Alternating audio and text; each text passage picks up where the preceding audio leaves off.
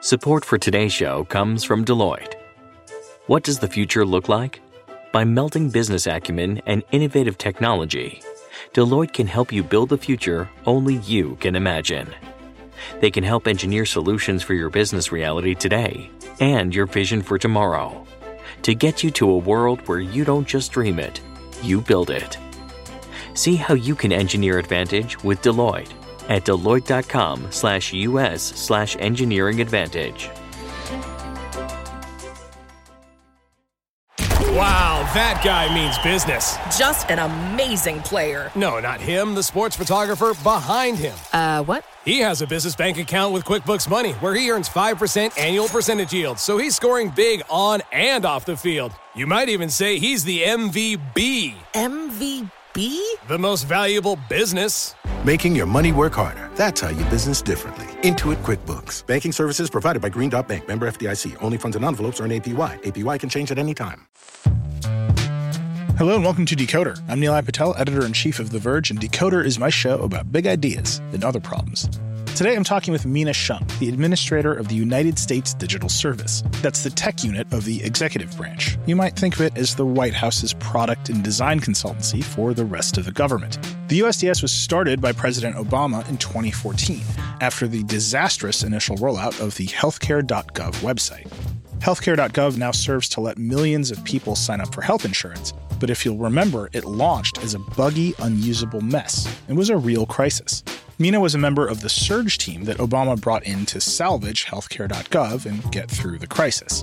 That process took months. You'll hear Mina talk about how she worked from a card table with printouts of the user flow taped to the walls around her. After that, and an extensive career in and out of the private sector, she returned to be just the third ever leader of the USDS in 2021. The USDS has a fascinating structure.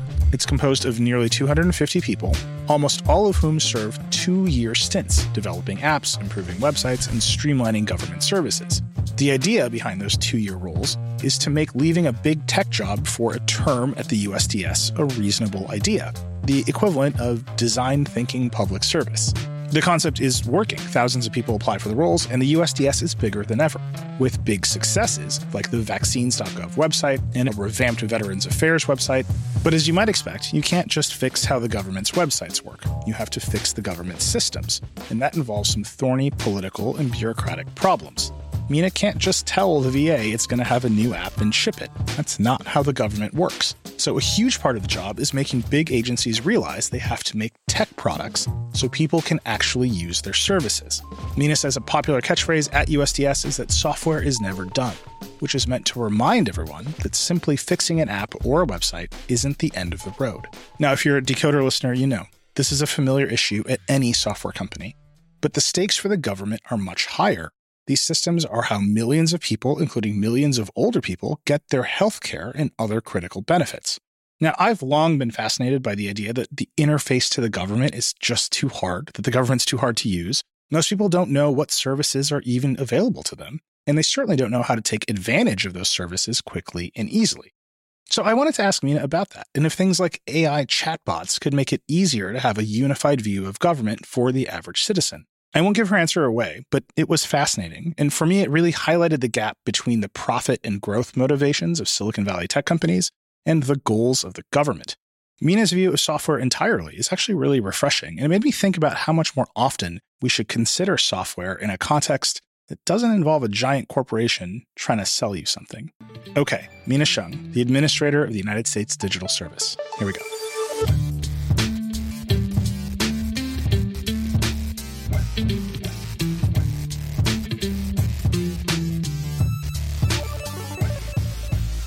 Mina Hsiang, you are the administrator of the United States Digital Service. Welcome to Decoder. Thank you. It's great to be here. I'm really excited to talk to you. It feels like we are in a moment where the government thinking about technology is in vogue again. Maybe it hasn't been for quite some time, maybe ever. But the idea that the government should have some capabilities and build good products, and in particular have the capability to understand what's going on with AI, it seems like the nature of the government's relationship to technology and the tech industry has changed. Do you feel that as well? I think it always ebbs and flows, and it somewhat depends on society as a whole and how we are thinking about it. I mean, I certainly feel that in the 10 years that I've been in and out of the digital service, right now is definitely a lot of energy around how do we tackle these challenges and how do we take on these questions head on. So absolutely. Let's talk about the digital service. It started because of a catastrophe. You were there. The Obama administration tried to launch healthcare.gov. The site crashed. I think you were on the team that had to fix it. You had like a 6-week sprint to fix it. Now it's here, right? We're 10 years into having a United States digital service. What is it? What is it meant to do? And 10 years into a working healthcare.gov site. Which important to note. Yeah, it still which works. Is incredibly important. And the teams that are at Centers for Medicare and Medicaid manage it exceptionally at this point. So the U.S. Digital Service is created as a place to bring in exceptional technologists and to work inside government to make the government work better through technology and design. How we do this is, we recruit in incredible folks who have experience building the best, the most usable, the most equitable, the most efficient and scalable systems, technology products. We put those people together with people who have expertise in how to get things done in government. So we build these teams of people, interdisciplinary teams, and we deploy those to agencies who are the execution arm of the government to work on critical programs and to supercharge the teams that are already working on those programs to help them set up interdisciplinary teams to ship excellent products, to deploy them against major problems that have like a technology underpinning and a technology component, which, as you know, is basically everything these days, right? Yeah, that's a broad remit at this point. Right. And I would add that like some of the ways that this has shifted over time is we go into the agencies, we help them supercharge their work on a specific program that is of critical importance. But now we're also, as you say, like government has realized that it wants to build this capability and that this is central to our role. And so we really work with the agencies to build out their internal capacity to do this as well, helping them understand what do product managers do? How do you hire engineers who are competitive from market? And sort of standing up the types of management structures that will make all of this effective inside those agencies. So we are like an execution arm, but also trying to be like a catalyst for change and evolution within government as well. I feel like I've been doing this show for 2 years, and the only question we've been trying to answer is, what do product managers do? What do product managers do? Product managers take a look at the core problem that you're trying to solve and the resources and trade-offs available, and really try and facilitate everybody getting to a path forward on how we should try and best solve that problem given the constraints, the resources available, like what we consider a solution, right? Whether it's financial, whether it's number of users served.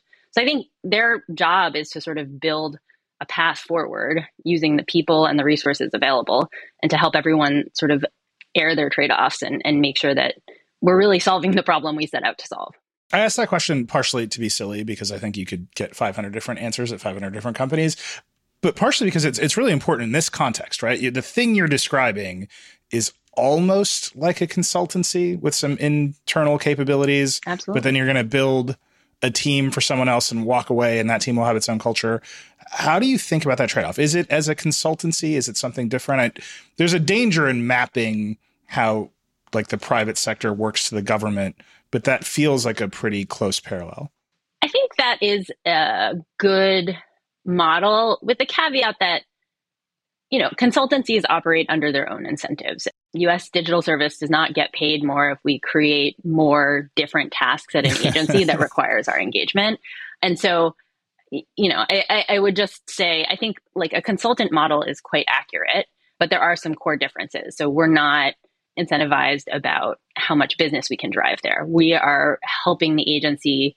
We have extremely aligned incentives with the agency in a lot of ways, in that our goal is to deliver services to the public. And we're in a position where, and consultants do this too, but it plays out in different ways. We're partly hired by the agency, but we're partly hired by the American people. We're partly, hired. We're a part of the White House. And so, the White House provides its degree of coordination and strategic direction for agencies. And so they're also one of our key stakeholders. So we're also in a position where we can tell the agency hard truths or help them redirect or sort of help them think about different approaches, different objectives in a way that I think can be hard if you're trying to sell business. Government's crazy, right? There's a lot of systems. What's the biggest hack that you have had to undo in your time in the government? I'll go back to healthcare.gov just because it just encapsulates so many of these things so perfectly.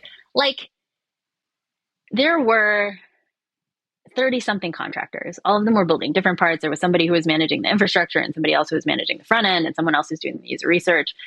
And like, there wasn't a central stand-up or operations control or anything in advance. And so, I arrived several weeks after the site is already out, and I got brought into this situation, and I'm like, okay, so what? The site is down, so I can't go through the site myself. And so I'm like, what questions are we asking people? And everyone like looks around and nobody knows what information we're collecting from users to determine if they can have health insurance.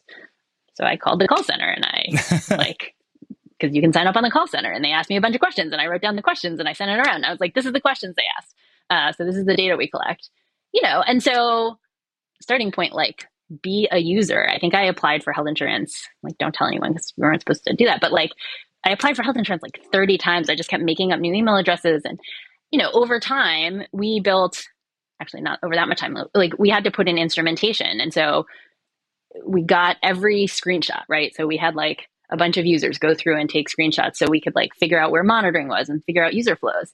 And my desk was like this folding table in the hallway. And, I'm in charge of metrics and a few other things and like product management and trying to sort of put together our key metrics. And on the wall, I have pinned like all of the user flows. Like I have this great photo. It's like literally all these pieces of paper, printer paper with stickies on them where we want to put in mixed panel like monitoring. And people from every different contractor are coming over and being like, oh, where did you get that? That's really helpful. That helps me debug this. That helps me debug that. And so, and you're like, no, I like went to the website and I printed it out, And so I think, you asked about the product mindset, like just making sure that everyone feels like a user and like takes that mindset. I mean, that was just like so eye-opening and really helpful for the rest of the time, because the frequency with which like all I have to do is turn around my computer and be like, let's do this together is tremendous. So many amazing stories like that from that time. The idea that you're going to bring a product culture into an agency, right? I'm guessing 10 years ago, that was a much harder road than it is now. Has that changed? Right? Where I don't think you're explaining on a fundamental level what a product manager does anymore. I hope not. But the idea that you're going to bring that culture to the agency and that they're going to adopt that culture, that changes the agency itself, right?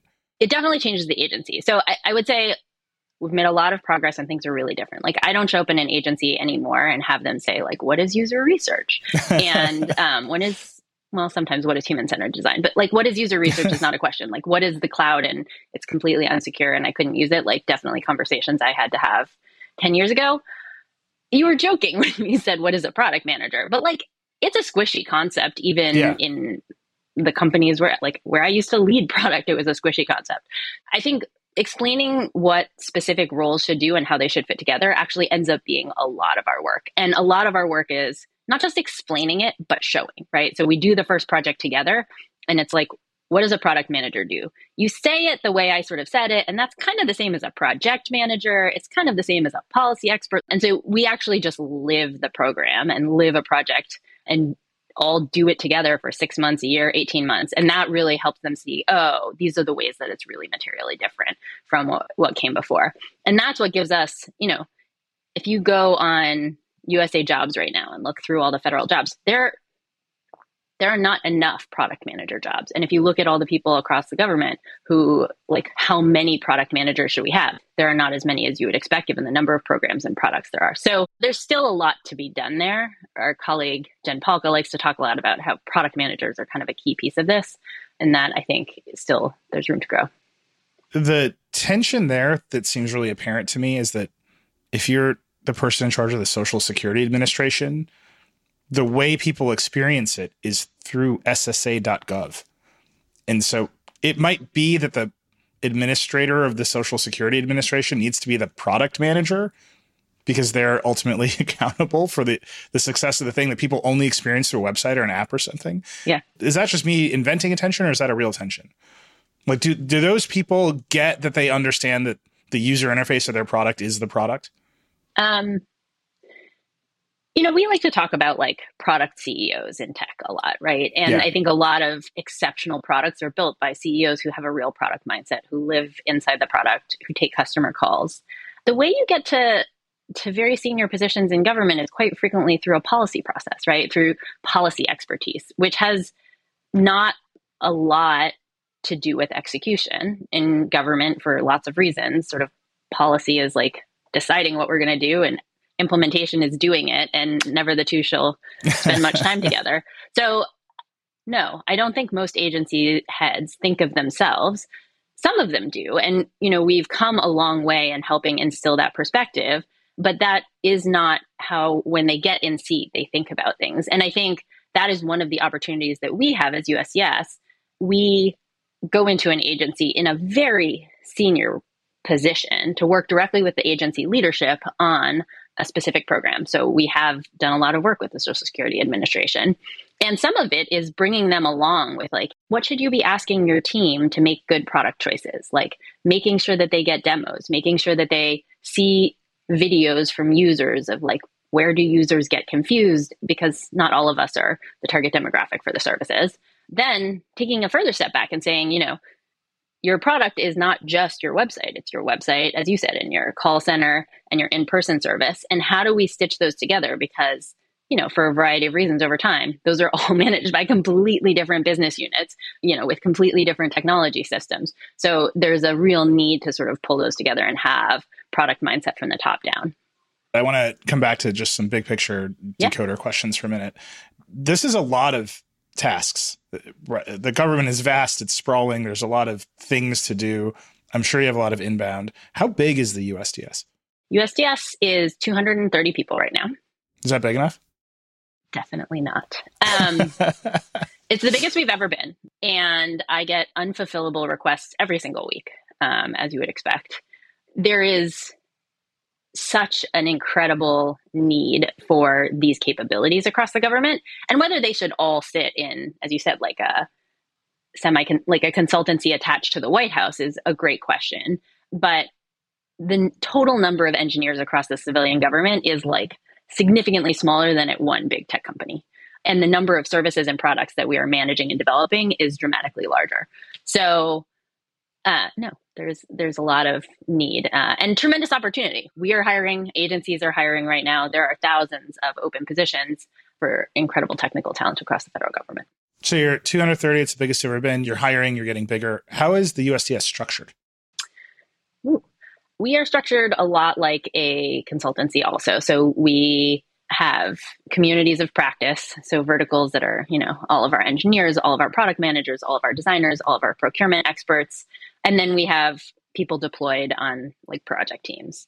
And so those have their own sort of internal structure, but are sort of necessarily temporary. But some of those are 3 months temporary and some of those are 3 years temporary. So, that varies. And then we also have a significant operational side of the house.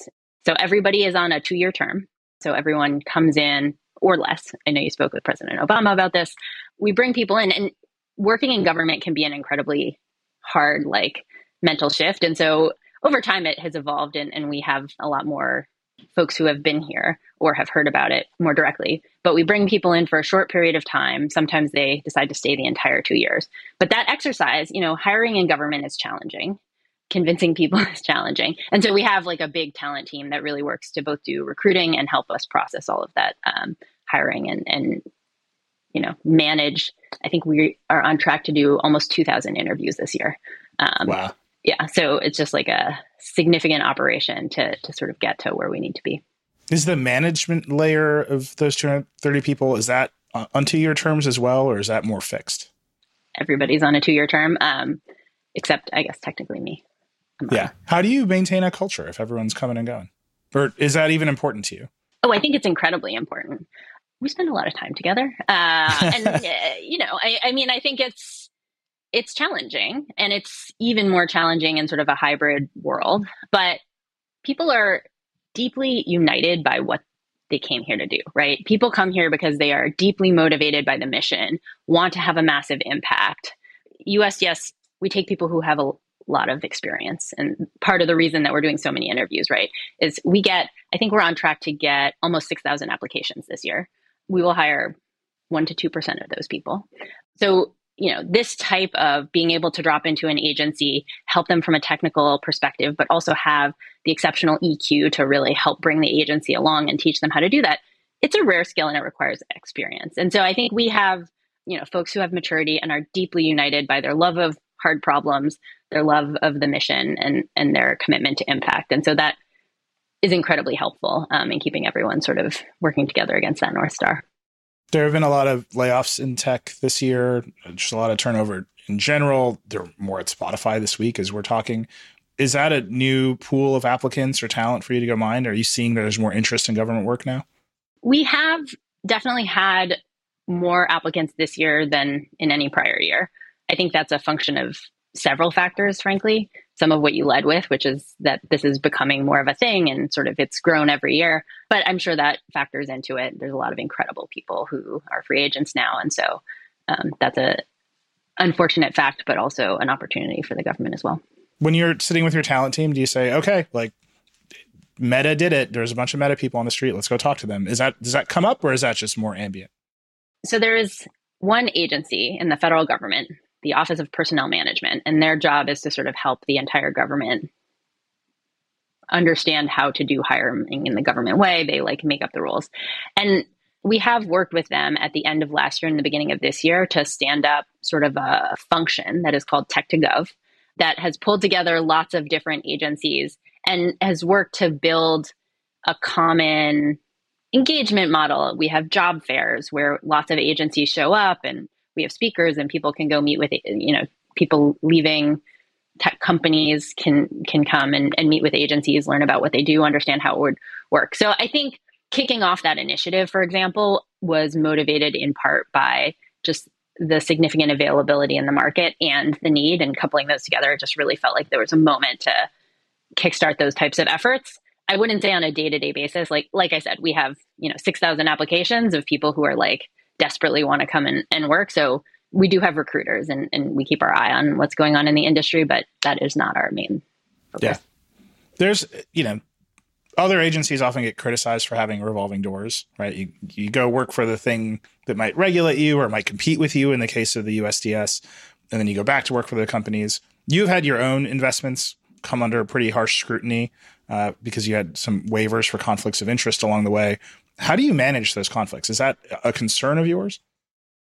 We are very careful to ensure that folks who come in who have specific interests don't get into a position that would even have the appearance of impropriety, let alone actually have any influence. I do think there's a real tension to grapple with. As you know, the tech industry and a lot of companies now pay with equity, and sort of the model of compensation in the world has shifted, and the government ethics regulations, I think, need to catch up and figure out how to think about that, because you want people who have expertise in a seat. And so figuring out what is truly competitive and what is not, I think there's an opportunity there. But we're extremely careful about it because, as you say, I think there's, it would be totally not worth it for anyone to even perceive that was an issue. This is just such important work to be undertaking. So we have to take a quick break. When we're back, Mina and I get into a really informative example of how the USDS actually works in practice. Support for today's show comes from Deloitte. Here's the story of innovation told in 5 words. Try, explore, connect, pivot, transform. See what happened there? As soon as connect entered the story, innovation became achievable. That's why Deloitte works with clients and tech alliances to bring together the people, ideas, and technologies to overcome, solve, and of course, transform. Connect to what matters for innovation. Start at Deloitte.com/US/innovate. Support for this podcast comes from Hims. It can be challenging for men to speak about their health, and whether that's a fear of being vulnerable or just wanting to keep things private, there are just some things we would just rather keep to ourselves. Hims knows how you feel, which is why they're looking to provide you the help you need discreetly. Hims is a men's healthcare brand looking to provide simple and convenient access to science-backed treatments for men. The entire process is 100% online, so you can get a new routine of improving your overall health in private. If prescribed, your medication ships directly to you for free and in discreet packaging. No waiting rooms and no pharmacy visits. So while it can be tough to deal with this part of your life, it doesn't mean you have to do it alone. Start your free online visit today at hims.com/decoder. That's HIMS.com/decoder for your personalized treatment options. hims.com/decoder. Prescriptions require an online consultation with a healthcare provider who will determine if appropriate. Restrictions apply. See hims.com/decoder for details and important safety information. Subscription required. Price varies based on product and subscription plan. We're back with USDS Administrator Mina Hsiang to talk about how she and the USDS approach big problems. You mentioned how big the government is, how many needs there are. This is the classic decoder question. You have to prioritize where your teams are going to go. How do you make decisions? What's your framework? There's like the how do you decide what projects framework, and then there's their general framework. So there's so many problems to take on. There's so much work inbound. I am lucky in that it is not exclusively me. We have other stakeholders who engage in that. So I work very closely with the leadership of the Office of Management and Budget, which is the part of the White House in which we sit, and also with the Chief of Staff's office at the White House to sort of triage and evaluate the impact of opportunities. Ultimately, we're extremely focused on where can we go that will have the greatest impact, as determined by, what will have the greatest impact for the most people in the most significant need. That is a combination of, is this the right type of project for USDS? Like, is this, does it have a technology component? Is there a need for our skill set? It is those impact metrics. And there is also a component of long-term change, right? Our impact can be greater if the agency is sort of near a tipping point where they can move to a place where over the long term, they will start taking on more of these problems in a different way. And so we're also evaluating how ready the agency is to do things differently. Sometimes there's no chance, right? Sometimes even if the agency is not quite ready to think about things differently, you have to go do the work because it's so critical. But we definitely that is an important factor for us as well. Does Joe Biden ever send you a screenshot of some horrible agency website and just be like, fix it? Not him personally, but the chief of staff definitely. Jeff Bezos famously just sends question mark emails to his deputies, right? Does that come down from the chief of staff or the White House? This is broken and we need to fix it? Yeah, sometimes. Give me an example. It's less frequent that we would get a screenshot and more frequent that we would get a letter from a constituent or a letter from a user, right? So it's more like you get tickets, and the way that people submit tickets to leadership in this context is you write a letter to the White House or to the president. So we have engaged in significant work at the Department of Veteran Affairs over the last 9 years. And it's some combination of letters and engagement from constituents, letters that go to the Hill that then come to the White House, and frankly, media, right? So I will also sometimes get a news story that says, is this really this big of a problem and how do we fix it? So we have been engaged at the Department of Veteran Affairs for the last 9 years. At the beginning of that time, the VA website helped you understand who was the secretary of the VA and what is the structure of the VA, and who cares?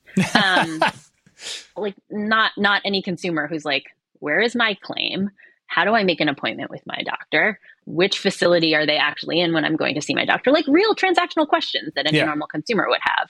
This was at the same time as there were a variety. The VA was sort of in crisis. They were having trouble scheduling veterans.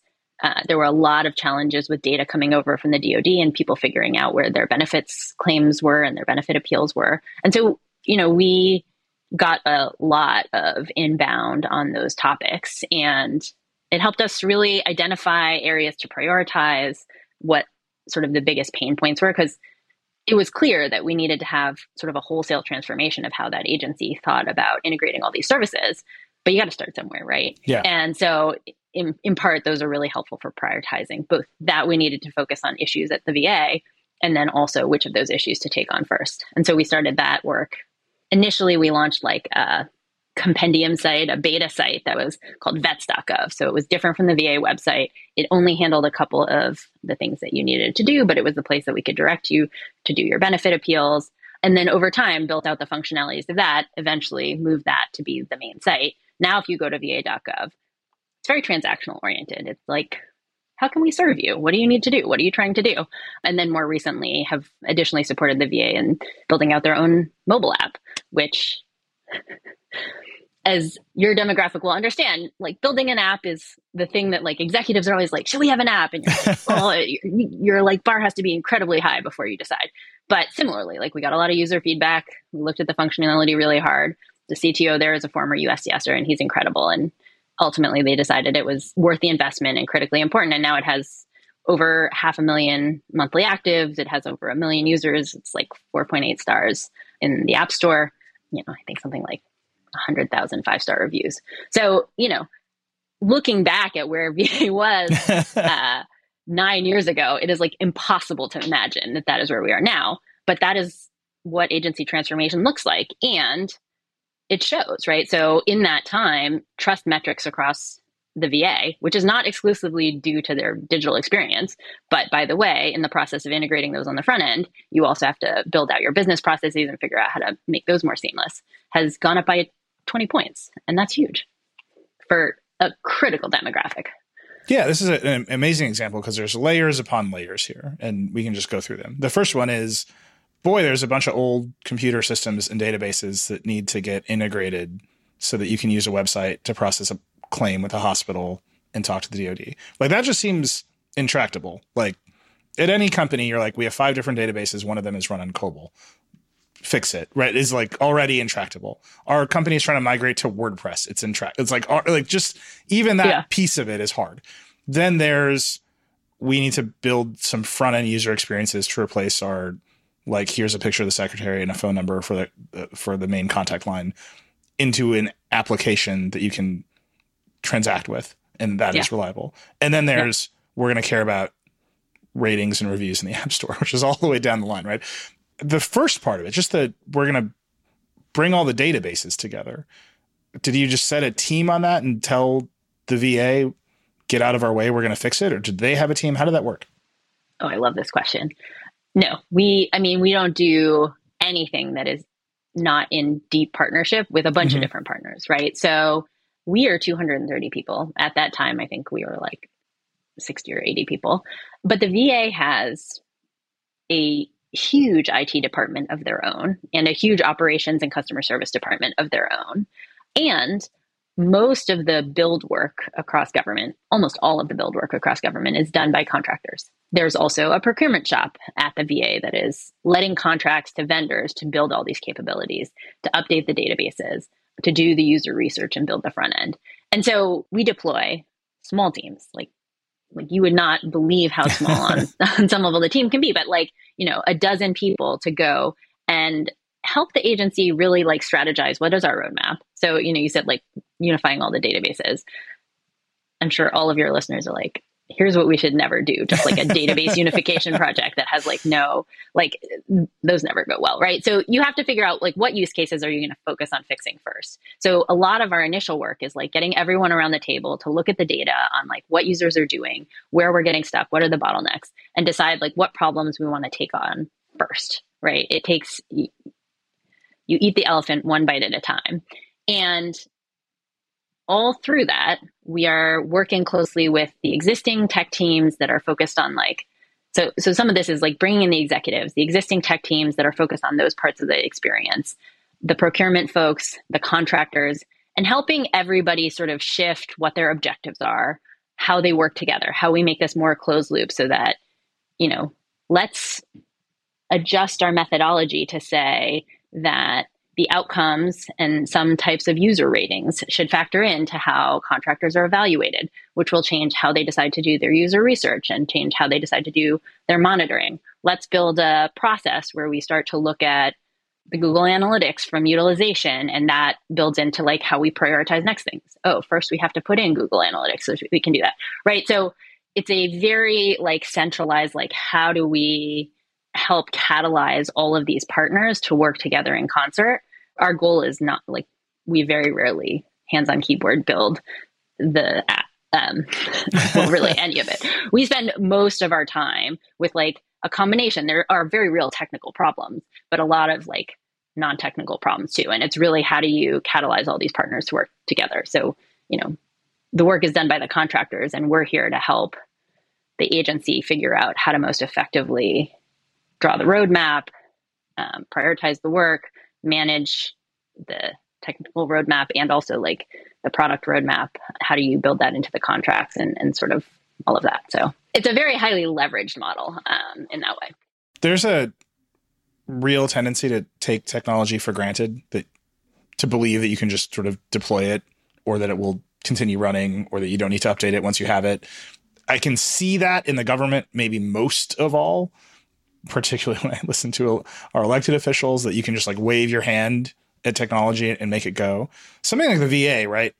You get the VA wrong, people don't win re-election, right? There's a lot of political pressure around a process like that to make it better instantly. How do you manage the pressure that comes with people taking it for granted or demanding a quick fix against, okay, we have to do this invisible, very difficult database migration in order to get to the place that you want? I mean, that's one of the tremendous challenges. You're hitting on the head a couple like of the fundamental issues that we try and work with agencies, but stakeholders across the board to sort through. But some of them are some of the immovable objects. So one, you asked, what do product managers do? Like the desire for new quick hits and to do something new in government rather than fixing what's old is huge. And as any product-driven company would tell you, like if you just keep launching new things, that's not the right way to satisfy your users in a lot of different ways, right? Figuring out how you're going to knit those together, it gets confusing, you get proliferation. And as you said, like it means you're not paying enough attention to your legacy products. I think we're having the conversation now, which is incredibly important. I helped write a paper a few years ago for the Defense Innovation Board, the title of which ended up being Software is Never Done, which is basically like, stop thinking that you build it and then you put it on an operations and maintenance contract and you never have to modify it again. That's a real good way to waste a lot of money over time. And so the conversation is there. And I think the executives who are moving into leadership positions in agencies are beginning to have more experience in managing like ongoing investment in operations and IT. But the way government budgeting works, it is challenging. And this is one of the key things that we are constantly working on, that we're working with our colleagues at the Office of Management and Budget about, right? Like, how do we structure this budget to make sure that we can have the right degree of investment over time? So it's a real challenge. There's also just like the general politics of it, right? The Obama administration created this agency. Trump cut the budget. Biden raised the budget. The congressional Republicans, if they accomplish anything, they will cut the budget. There's an election coming. Who knows what will happen? How do you manage through that? Do you assume that there'll be some fixed number you can work with and then you'll have an increase or decrease, or are you just waiting to see what happens? You mean for USDS, or you mean for an agency that is trying to deliver services in a consistent fashion despite fluctuating budgets? I mean, it sounds like the same problem across the board, but for USDS. I think USDS has, to a certain extent, more flexibility. We have a lot of demand, and I think we're highly leveraged when we go into an agency. We help them become more efficient and more effective. At the end of the day, I think USDS can scale up and down and just take on more and less programs depending on the priorities, across the board. Do you see your job as political? Do you go meet with various congressional leaders and whoever else and prove the point that this is valuable?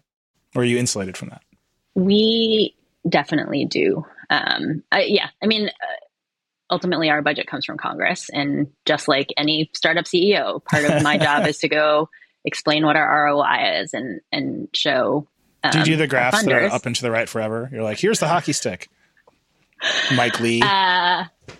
I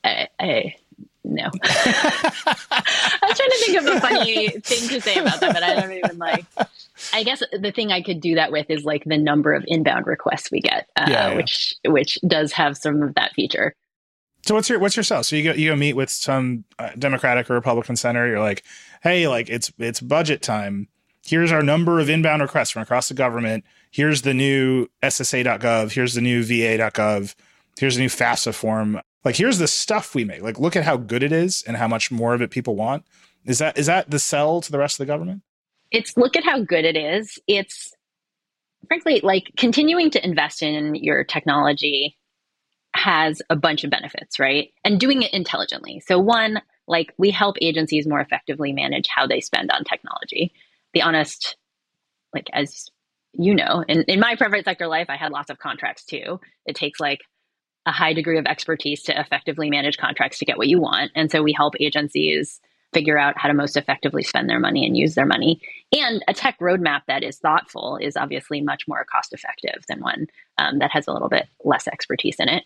So I think there's like a cost effectiveness piece. There's also like a broader cost effectiveness opportunity, which is, you know, part of technology is to make us all more productive. And one of the huge drivers of cost at a lot of agencies is like a very large number of calls to the call center, for example, or people processing things that are where we have a backlog, right? And I think those are political issues. You have a backlog of claims.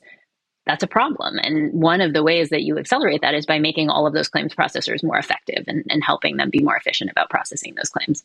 So I think there's multiple pieces where technology is helpful, and we are one of the most effective instruments of making technology more effective in government, both in a user-facing way and a back-end way. We need to take another break. When we return, Mina and I talk about what it means to design tech products outside of the frameworks of Silicon Valley. Support for Decoder comes from Shopify. Some people might say cat memes built the internet, but it's e-commerce that keeps the lights on. If you've dreamt of building a business, Shopify can be a great place to start.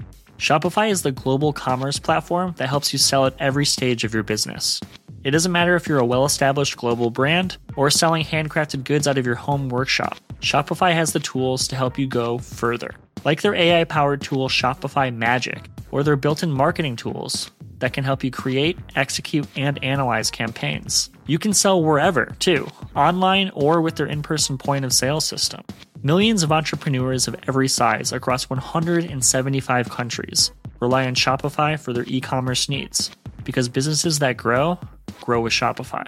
Sign up for a $1 per month trial period at shopify.com/decoder, all lowercase. Go to shopify.com/decoder now to grow your business, no matter what stage you're in. Shopify.com/decoder. Wow, that guy means business. Just an amazing player. No, not him, the sports photographer behind him. What? He has a business bank account with QuickBooks Money where he earns 5% annual percentage yield, so he's scoring big on and off the field. You might even say he's the MVB. MVP? The most valuable business. Making your money work harder. That's how you business differently. Intuit QuickBooks. Banking services provided by Green Dot Bank. Member FDIC. Only funds and envelopes earn APY. APY can change at any time. We're back with USDS Administrator Mina Hsiang to talk about her design philosophy and where the approach of big tech differs from the USDS.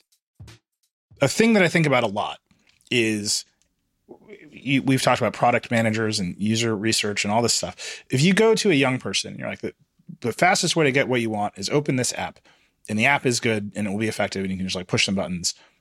Most young people are very digitally native now. They're like, great, I don't want to talk to a person. I don't even want to make a phone call. I will just figure out the metaphors embedded in this user interface and I will get what I want done.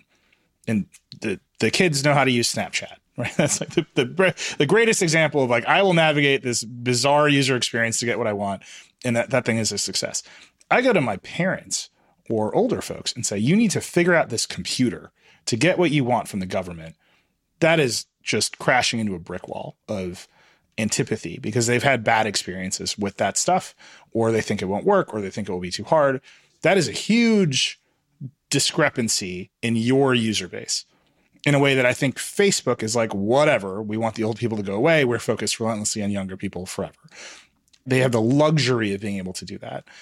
And then you have a bunch of politicians that write your budget, who in this country are almost exclusively old people.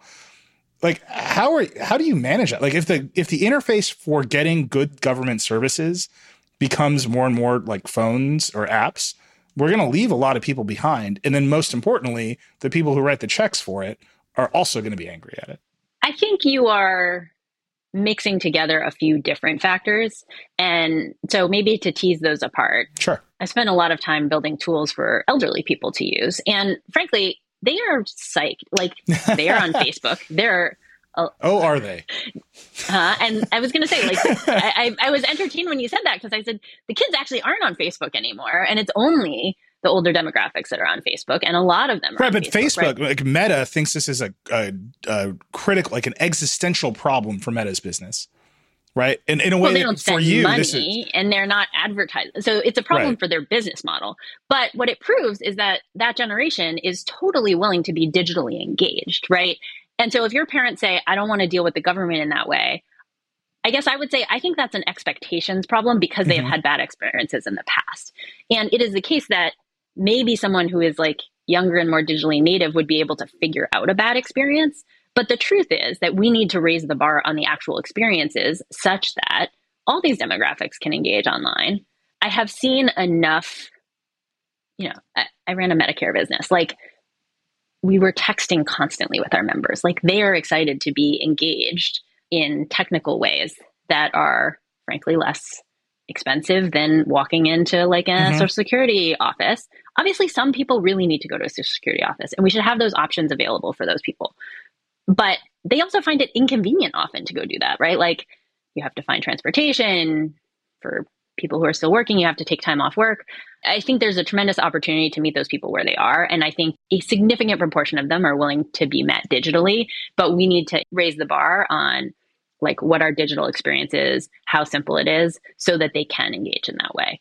And to the last point that you were saying, we have to slowly, like, I don't think you can change people's culture and expectations overnight, but we have to have a slow success rate, a slow, like a rollout of a relentless set of like successful programs and successful applications, so that people aren't deterred just by the idea of it.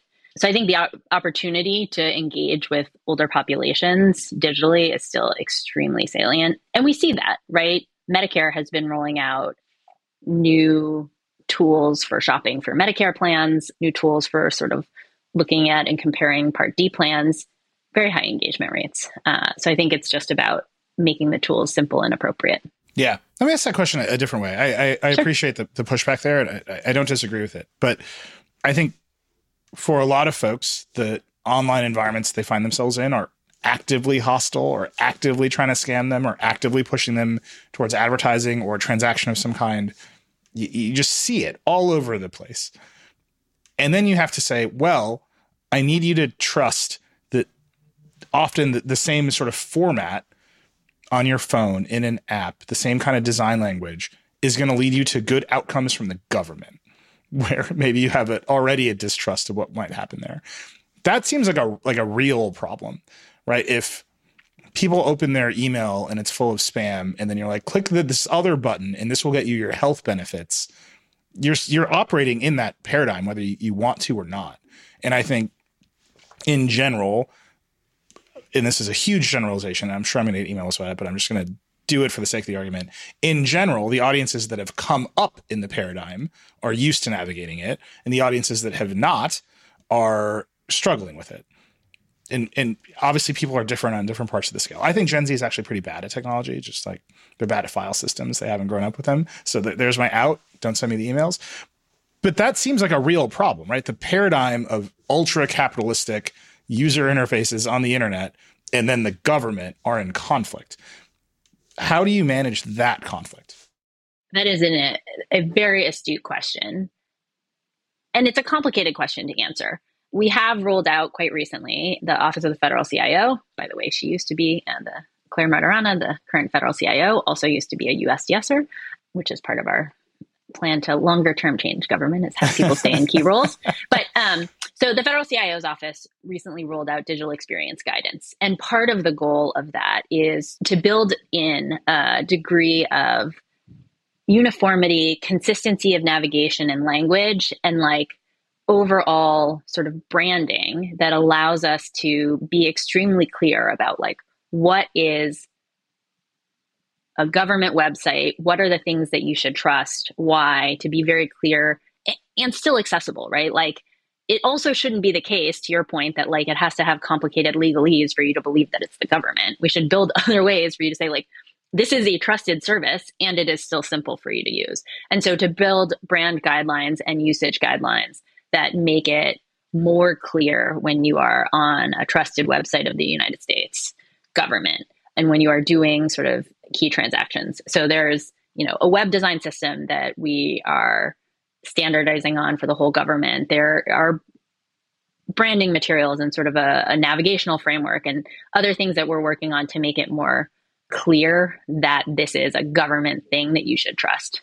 I will also say, like, the other half of what you're saying is that there are challenges in product development because we have to hold ourselves to much higher standards, right? We, like, all of the shady sharing your data between apps and applications and websites, and like, we don't do that. And we hold our vendors to higher standards when they're delivering services for our products, the federal government's products, which says that like any data that comes through this, you can't use it for other purposes either, right? And that leads to a different experience sometimes than what people have come to expect.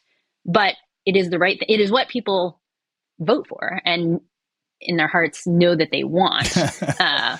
But, we are actually living that walking the walk that they want, rather than sort of doing a whole bunch of other things. So I think there is more complexity, and this is where some of the really interesting and hard problems come in, right? How do you deliver an exceptional user experience, but do it in a way that meets like your moral standards and sort of the privacy and equity expectations that the public has? I think it's a great question. When you mentioned the monthly actives for the VA app, my mind immediately jumps to how tech companies would boost their monthly actives. Like, have you ever thought about just sending a super thirsty notification? Like, there's a new post. Is that a game you would play?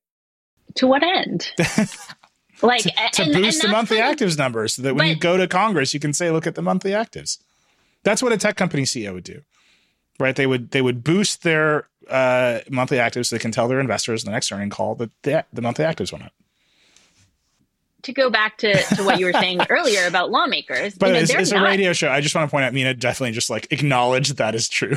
She's like nodded her head. As like a recovering venture capitalist, I have like a lot of commentary on that. To take it back to a question you asked earlier and a point you made earlier, like lawmakers at the end of the day, their number one metric that they're like deciding on things on is not monthly actives, right? Like, it is a good piece of a pitch and it like helps us tell a story. But at the end of the day, they care about what they're hearing from their constituents. So I guess that's my actual answer, is that like, I think in a good way, mostly, we're all sort of focused on like, okay, what is the actual experience rather than like what proxy metrics have we cooked up so that we can have a quick like pitch deck and look at 42 companies a week. So I guess my answer would be like, we try to be much more holistic about it and look at sort of the overall picture of what's actually happening, and whether our metrics are reflective of that is one of the big questions that what are the most appropriate metrics for us to be worried about? Let me shift gears a little bit. I'm really focused on the idea that the government should have an interface and that you can get a lot of value from the government if you could only figure out how to use it. And that's a lot of what your agency is trying to do, right? You're trying to unlock it so people can like use the government. And right now that is expressed through websites and apps. And I think that has a long roadmap to go. But you mentioned President Obama was on the show. We're talking about AI. There's a lot of government interest in AI, not just to regulate it and bring it under control and make sure it doesn't kill us all, but also because if you could just talk to the government and it could provide you services, that would be much better than having to navigate some library of apps. Is that on your mind? Is that on your roadmap that we should have some sort of LLM-powered interface to the government? Because that seems like the next turn for a lot of things.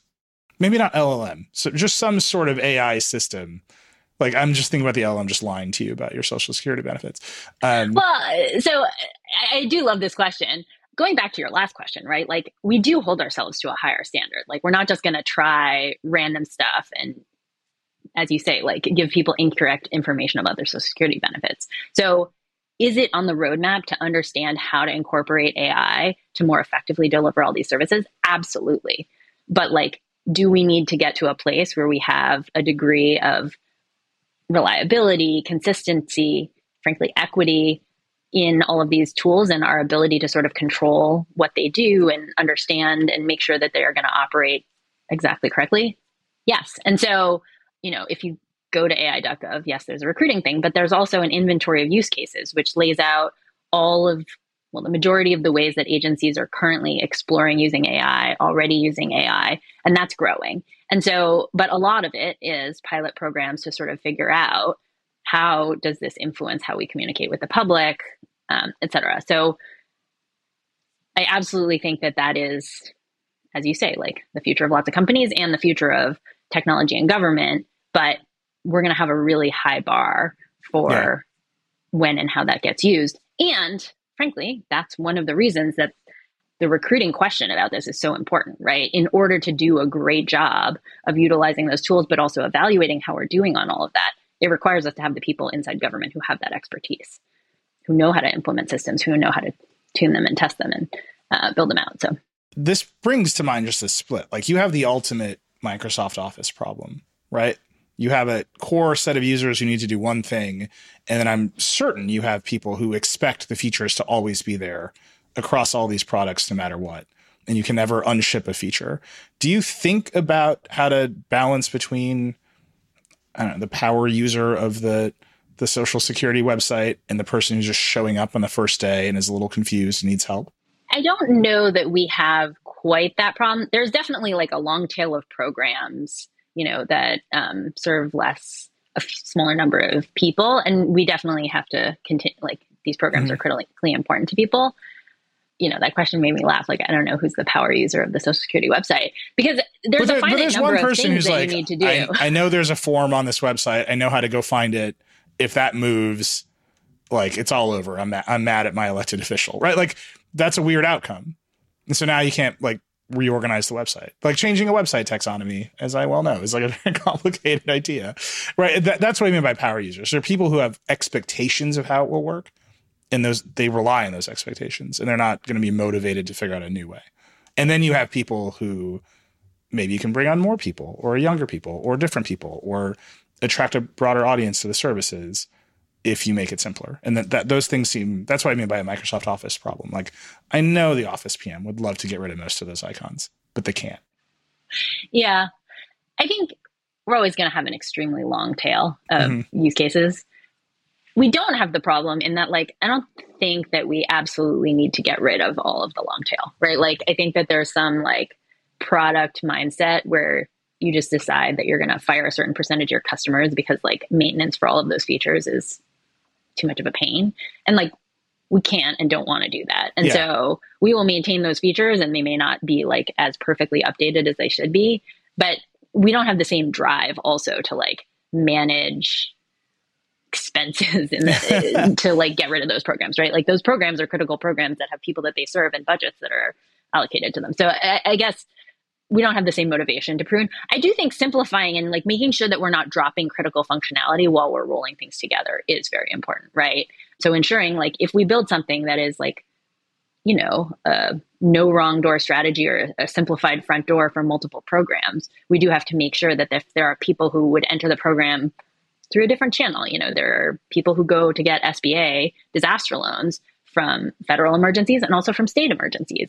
And so making sure that we keep available access points for people who come from different scenarios is definitely critically important. I asked that question in the context of AI because you could see how the AI interface just solves that problem, especially for the government, right? Where you're saying, actually, your main interface should be a chatbot, or your main interface should be just, I don't know, asking Siri. And we will begin the process of walking you through what other app services agencies you need to talk to. And it's almost like an ombudsman role, to use that term. I don't know if that's exactly right, but it's almost just a guide to the government that sits next to you. Mm-hmm.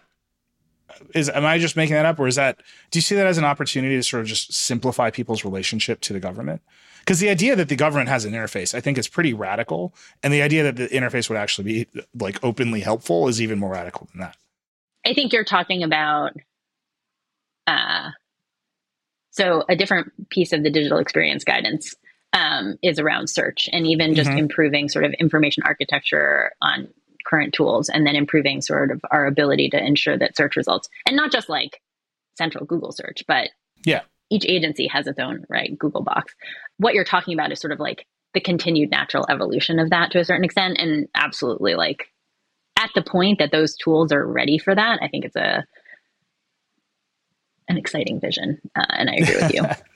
I'm just, because that's where search is going, right? Like that's where Google, like literally the day before we were talking, Google had announced Gemini, which is going to be the future of Google search. I don't know if it's any good, but they say it's going to be the future of Google search. And you can see how that maps directly to, you ask it a question and it tells you the answer. That is basically all people want from the government. Like I ask a question and it tells me what services I have access to. I'm just curious, is that a thing that has to come from the top down? Is that President Kennedy needs to announce in the State of the Union that we're going to have AI government in the next 15 years? Or is it, okay, we've got a bunch of product manager type folks at a bunch of agencies and we can baby step them towards that outcome? I think the truth is a little bit more complicated of what people need and how they engage with government. So I think it's like a very cool and exciting vision. And I agree with you that that is where search and a lot of things are going. And I think that we can like continue making progress on that. But, you know, a lot of people need to transact with the government, which is a pretty different engagement model than just like finding out things. And a lot of people are already, like most people are already in a cadence of transaction with the government. And what they really want is to continue to transact with the government, but to do as little paperwork as possible for that to continue to be valid, right? Like, and so I think for just like finding out things, there's a real, I think what you're saying makes sense, but I think there's also, you know, there's a lot of things to be done even now. So, you know, another program that we've been working on is sort of automated renewals for Medicaid. So right now in the, like, we're really, there's some other opportunities, right? So in the Medicaid program, states have to, so it's a state administered program. States have to, you have to determine every month if the person is still eligible for Medicaid. By law, as part of the ACA, states have to first look at like the data that they have available from like digital sources and other places to determine if they already have enough information to know if you're eligible. So like there are services where we can verify your income and it can tell.